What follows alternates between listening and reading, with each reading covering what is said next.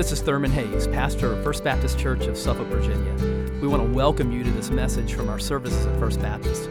We're a congregation that is seeking to touch lives through the life-changing power of the gospel. I pray that you'll encounter Christ in his power and love even now as you listen. So do I, said Kendall. And so do all who live to see such times. But that is not for them to decide.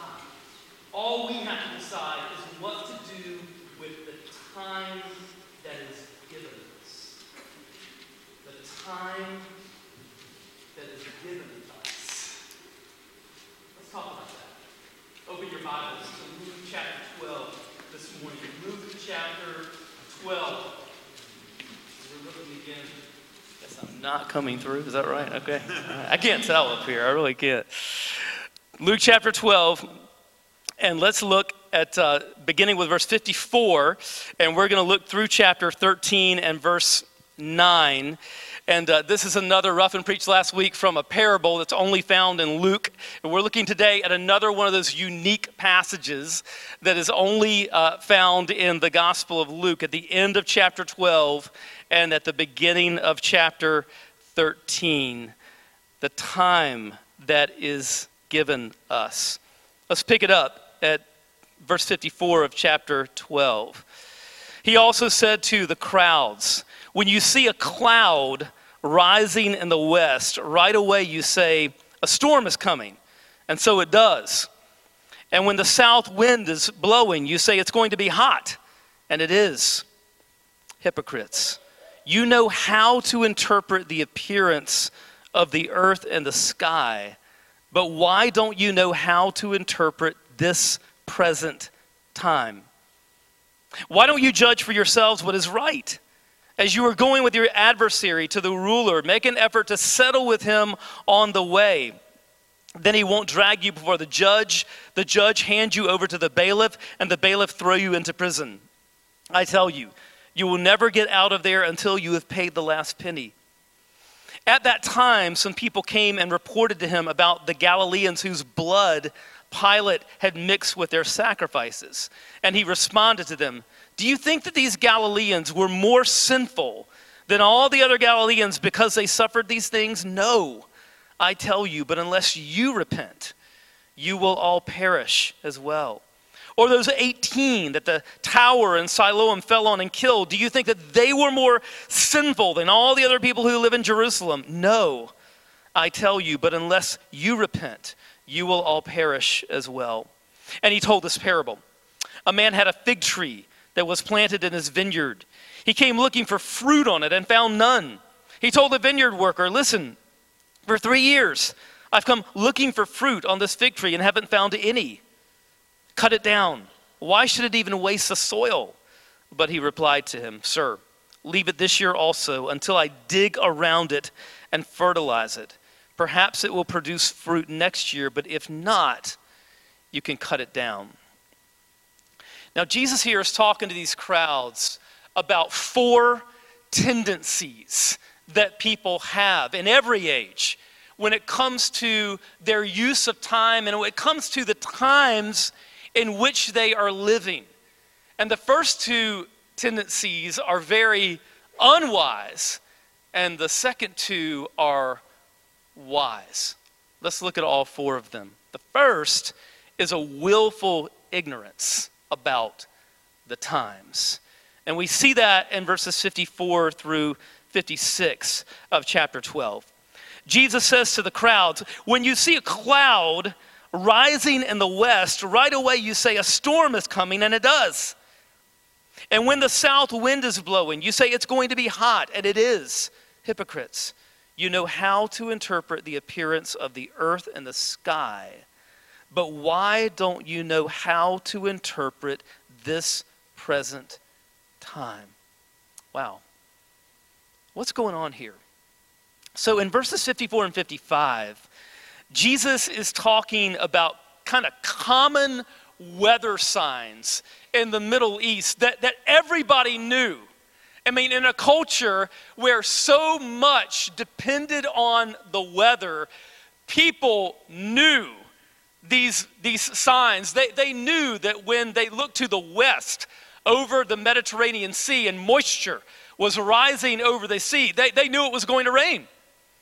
And when they felt a breeze blowing from the south, the desert was to the south of them, they knew it was going to be hot. These were like totally obvious signs that everybody in that culture knew. They were entirely obvious signs. But Jesus says when it comes to the signs of what you're seeing God do all around you, so many of you plead ignorance. And Jesus says in verse 56, he says, he calls them hypocrites. He says, you know how to interpret the appearance of the earth and the sky, but why don't you know how to interpret this present time? Why do you look around you and you know these signs of weather, but yet you've seen the things that I am doing in your midst and you say you don't understand? I mean, like, think of the things already in our study of Luke that we have seen Jesus doing. I mean, lepers are being cleansed. Demons are being cast out. People are being healed. A young man has been raised from the dead.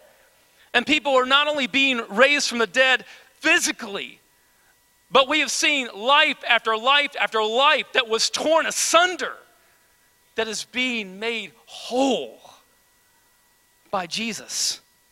And these things have not been done in a corner. They've been out front. The ministry of Jesus has been right out front. And yet so many people, and especially the religious people who should have been the first to understand that this is God at work. So many were saying, we don't get it. We don't understand. What's going on? Well, Jesus says you don't see it because you don't want to see it. It's not just ignorance. It's a willful ignorance. But see, they didn't want to see it because it was happening in their eyes among the wrong people. It's kind of like in our country in the late 60s during the Jesus movement, when God's Spirit began to work among young people, and so many young people that were a part of the hippie culture. And so you had these hippies that were coming to Christ, and so many religious people, so many church people, looked at that and they said, it can't be real because it's happening among the wrong people. Look at the way these people dress. Look at the length of their hair. Look at all of this. It can't be real because it's happening among who we think of as the wrong people. That's the way it was in the day of Jesus too.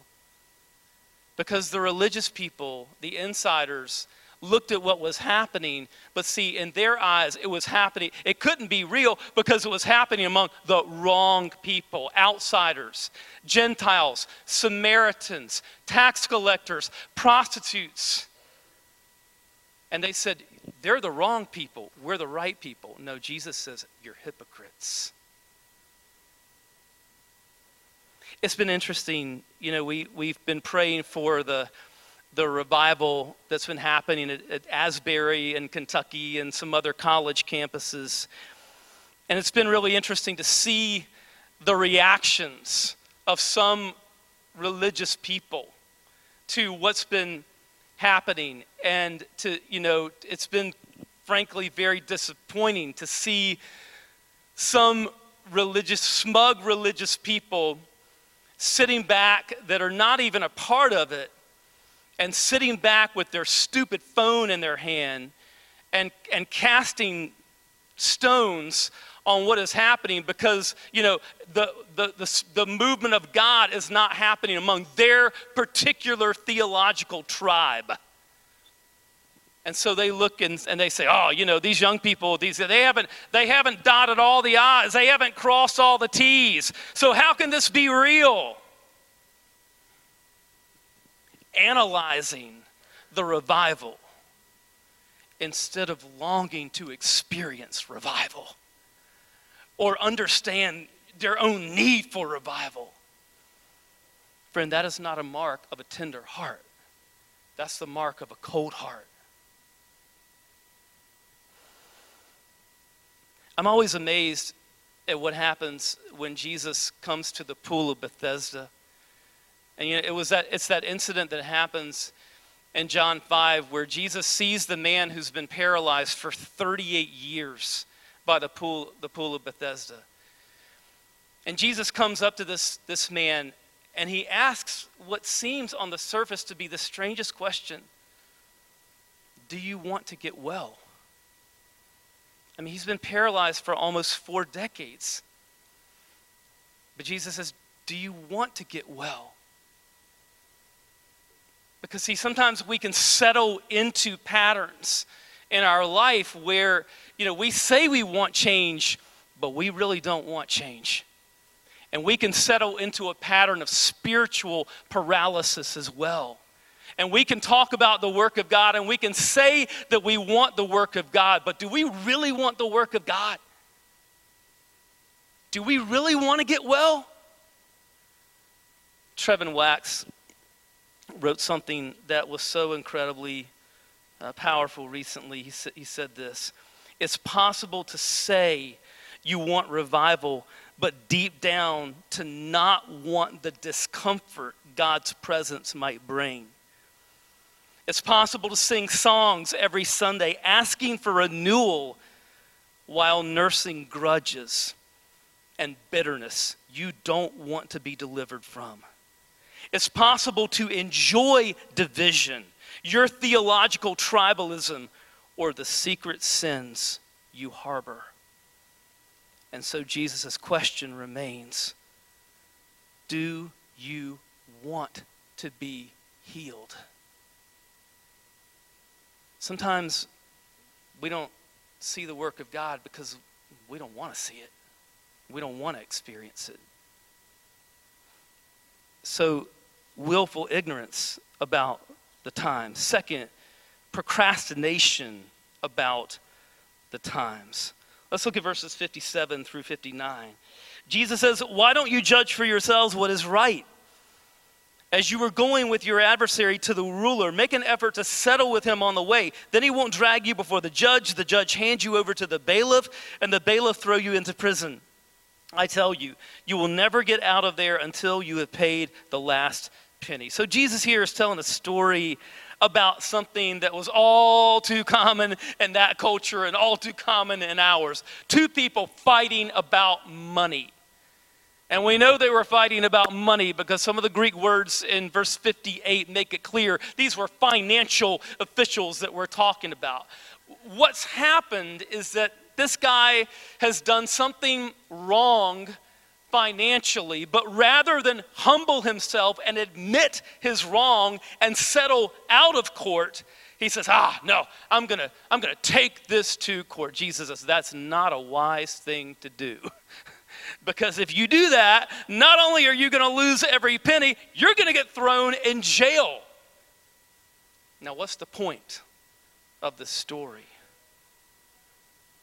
Consider your spiritual indebtedness to God.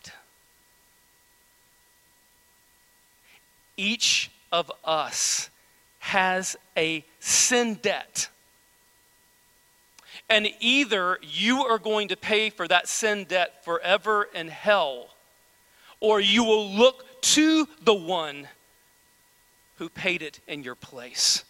The one who on the cross cried out, paid in full. Friend, if you are not yet in Christ, look to Jesus.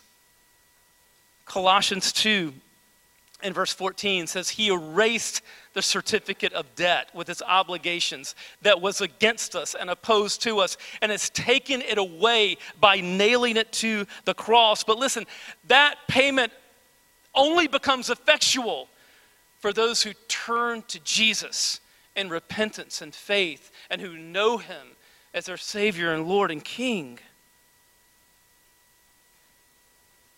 Christians, one of the reasons why we take the Lord's Supper regularly is to be reminded of the centrality of the gospel.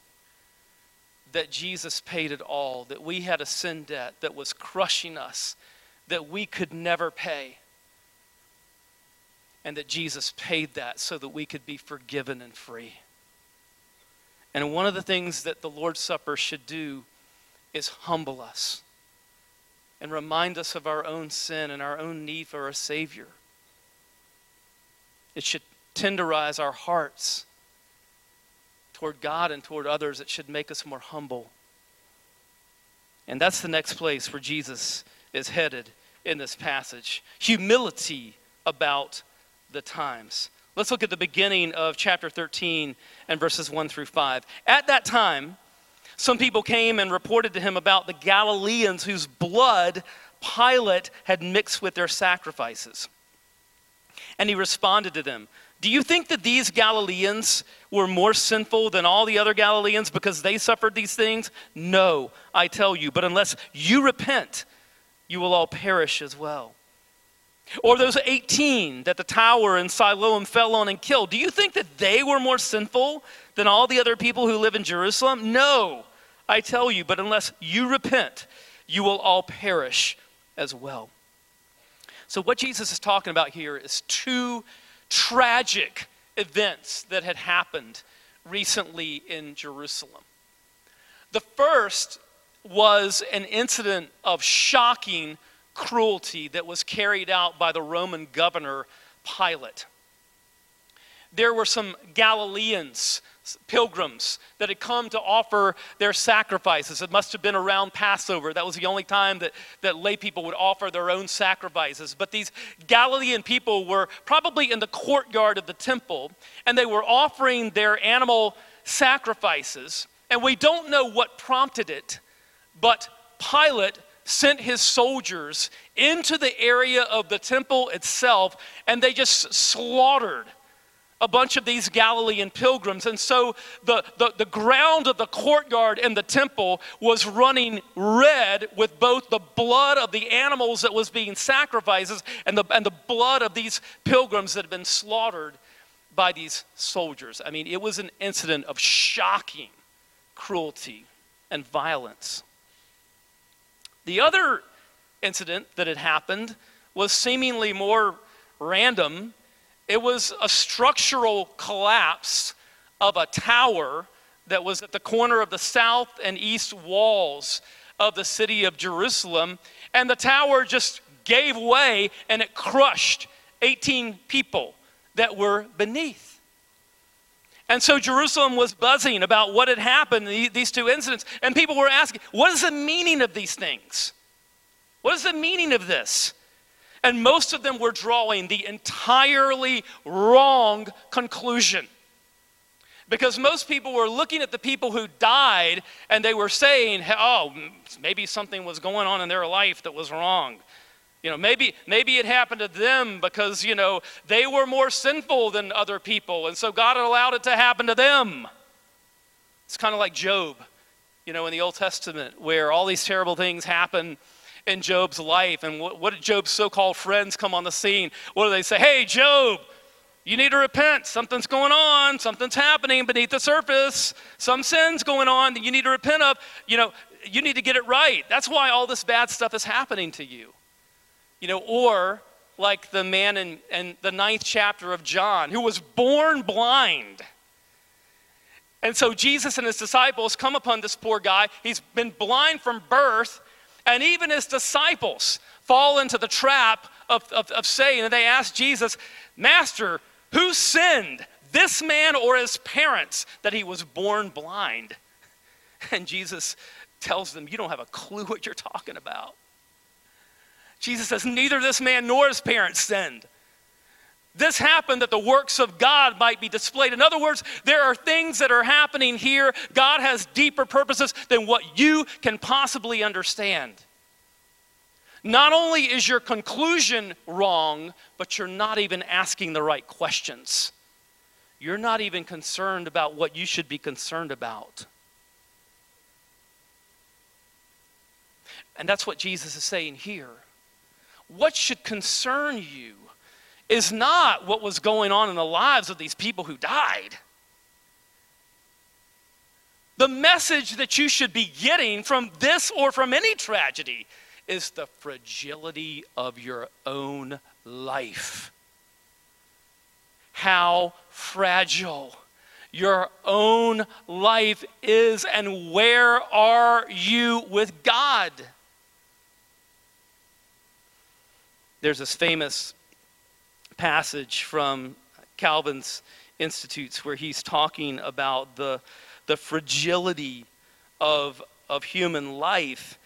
And some of the language here is very 16th century-ish, but you will get the point of what he is saying. He says, innumerable are the evils that beset human life, innumerable too the deaths that threaten it.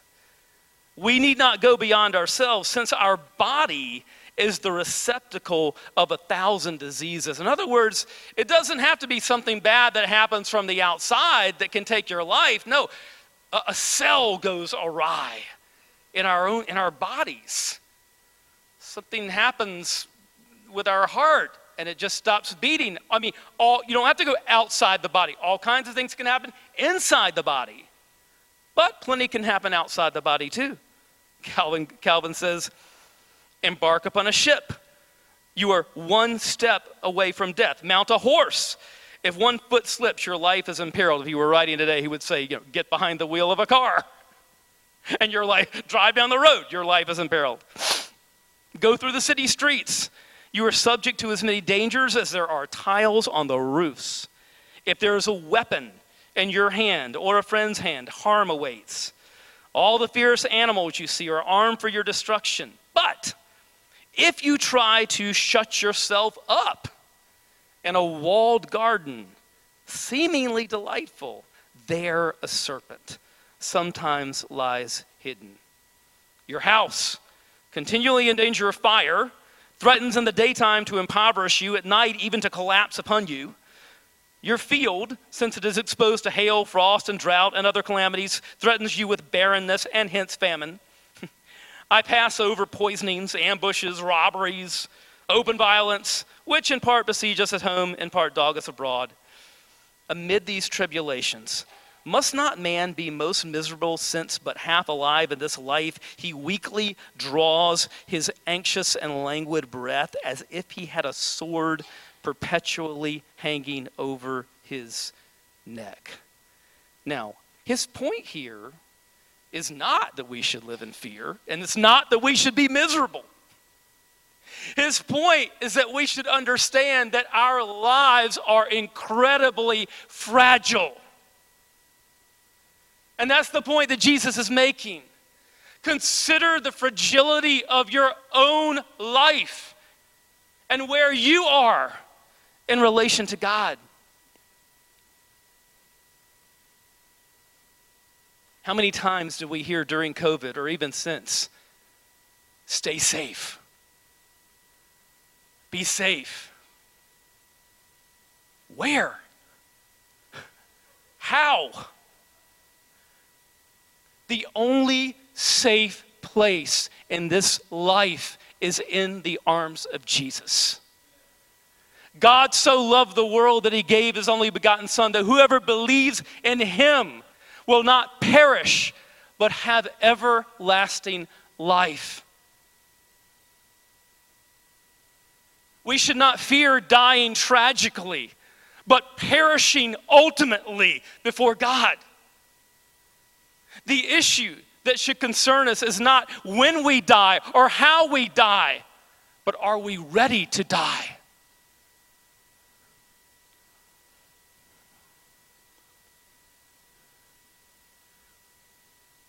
And again, if you are not yet in Christ, turn to Jesus. Trust in him. Put yourself in his arms, the arms that love you so much that they were stretched out on a cross and died for you. There's a message here for believers as well. This message of repentance. Unless you repent. Because humbling ourselves and repenting is not something that we should just do to become Christians. at the beginning of the Christian life. Humbling ourselves and repenting is something that we must do daily as believers. Our daily lives as God's people should be lives that are marked by daily humbling of ourselves and daily repentance of sin. It's been interesting to hear reports of people who have been at some of these revivals that have been happening at Asbury and other places, but they shared that what you're hearing in these places, you're not hearing these people up there, talking about other people's sins. Lobbing culture war bombs at non-Christians who don't have our Savior, who don't have the Holy Spirit, and who thus cannot be expected to think and act like believers. You're not hearing at these revivals people kind of expressing anger at unbelievers. No, what you're seeing there is people looking in the mirror and getting real about their own sin. Is that not where change begins with God's people?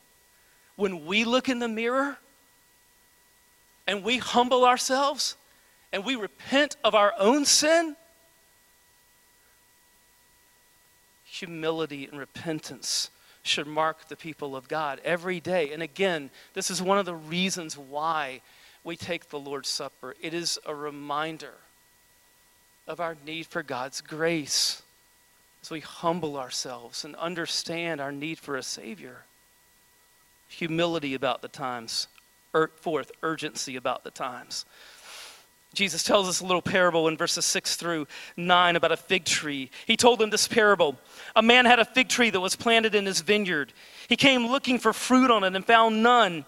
He told the vineyard worker, "Listen, for 3 years I've come looking for fruit from this fig tree and haven't found any. Cut it down. Why should it even waste the soil?" But he replied to him, "Sir, leave it this year also until I dig around it and fertilize it. Perhaps it will produce fruit next year, but if not, you can cut it down." Now, the message of this little parable is straightforward and plain. God is incredibly patient, but there comes a time when his patience runs out. If you are not yet in Christ, the reason you are still alive, the reason you are still breathing, and the reason that God has put you within the hearing of this message today is to give you an opportunity to come to him. 2 Peter 3 and verse 9 says, "The Lord does not delay his promise, as some understand delay, but is patient with you, not wanting any to perish, but all to come to repentance. But do not presume upon God's patience."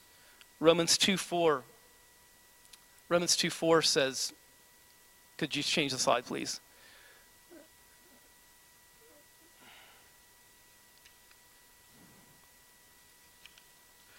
Romans 2:4 says, "Or do you despise the riches of his kindness, restraint, and patience, not recognizing that God's kindness is intended to lead you to repentance?"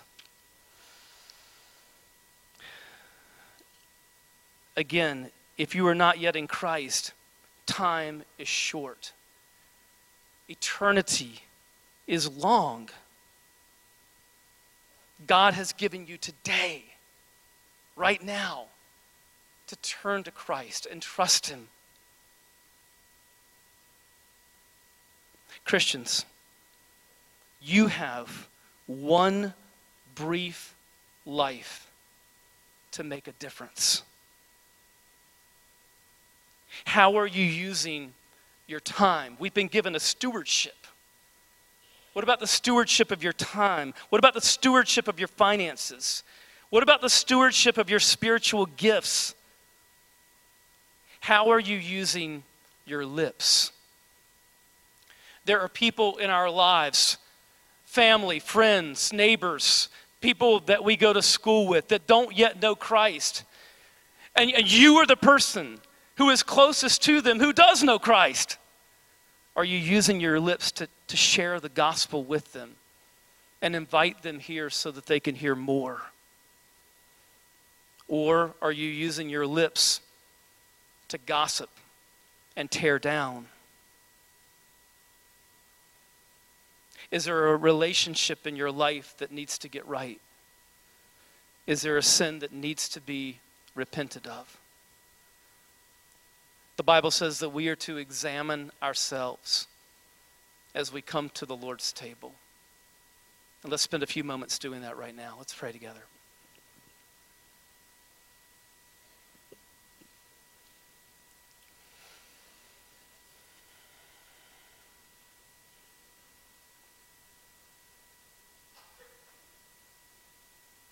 Let's spend a few moments just in reflection before the Lord, confession before the Lord, as we prepare to take part in the supper that He ordained for His people.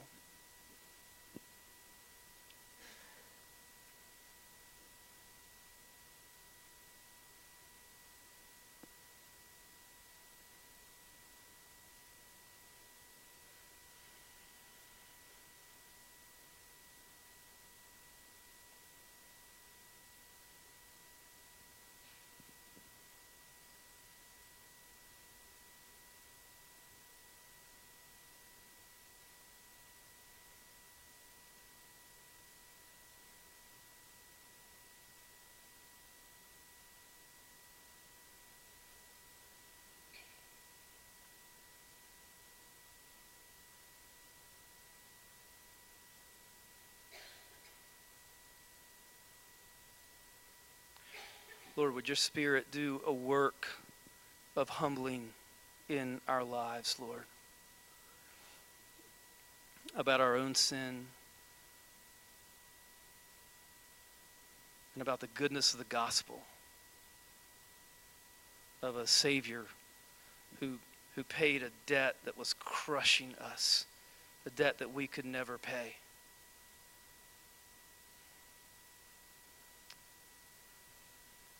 That we might be forgiven and free. But Lord, we don't want to use our forgiveness as a license to sin.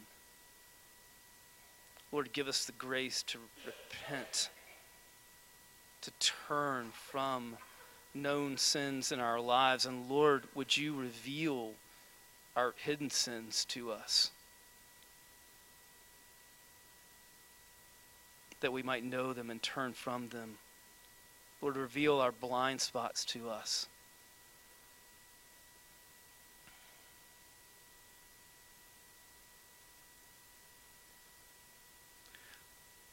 Lord, would your Spirit come and cleanse and work and heal and restore.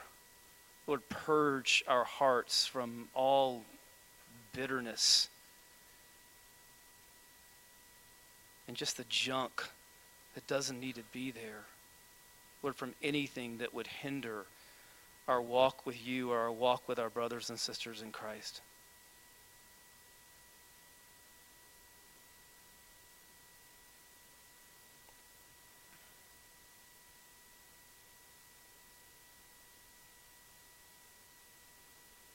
Now, Lord, we ask for your Spirit to work deeply in our lives, Lord, and just minister your love and power and grace now as we take part in the supper that you ordained that just points to the work of Jesus on our behalf. It's in his name that we pray.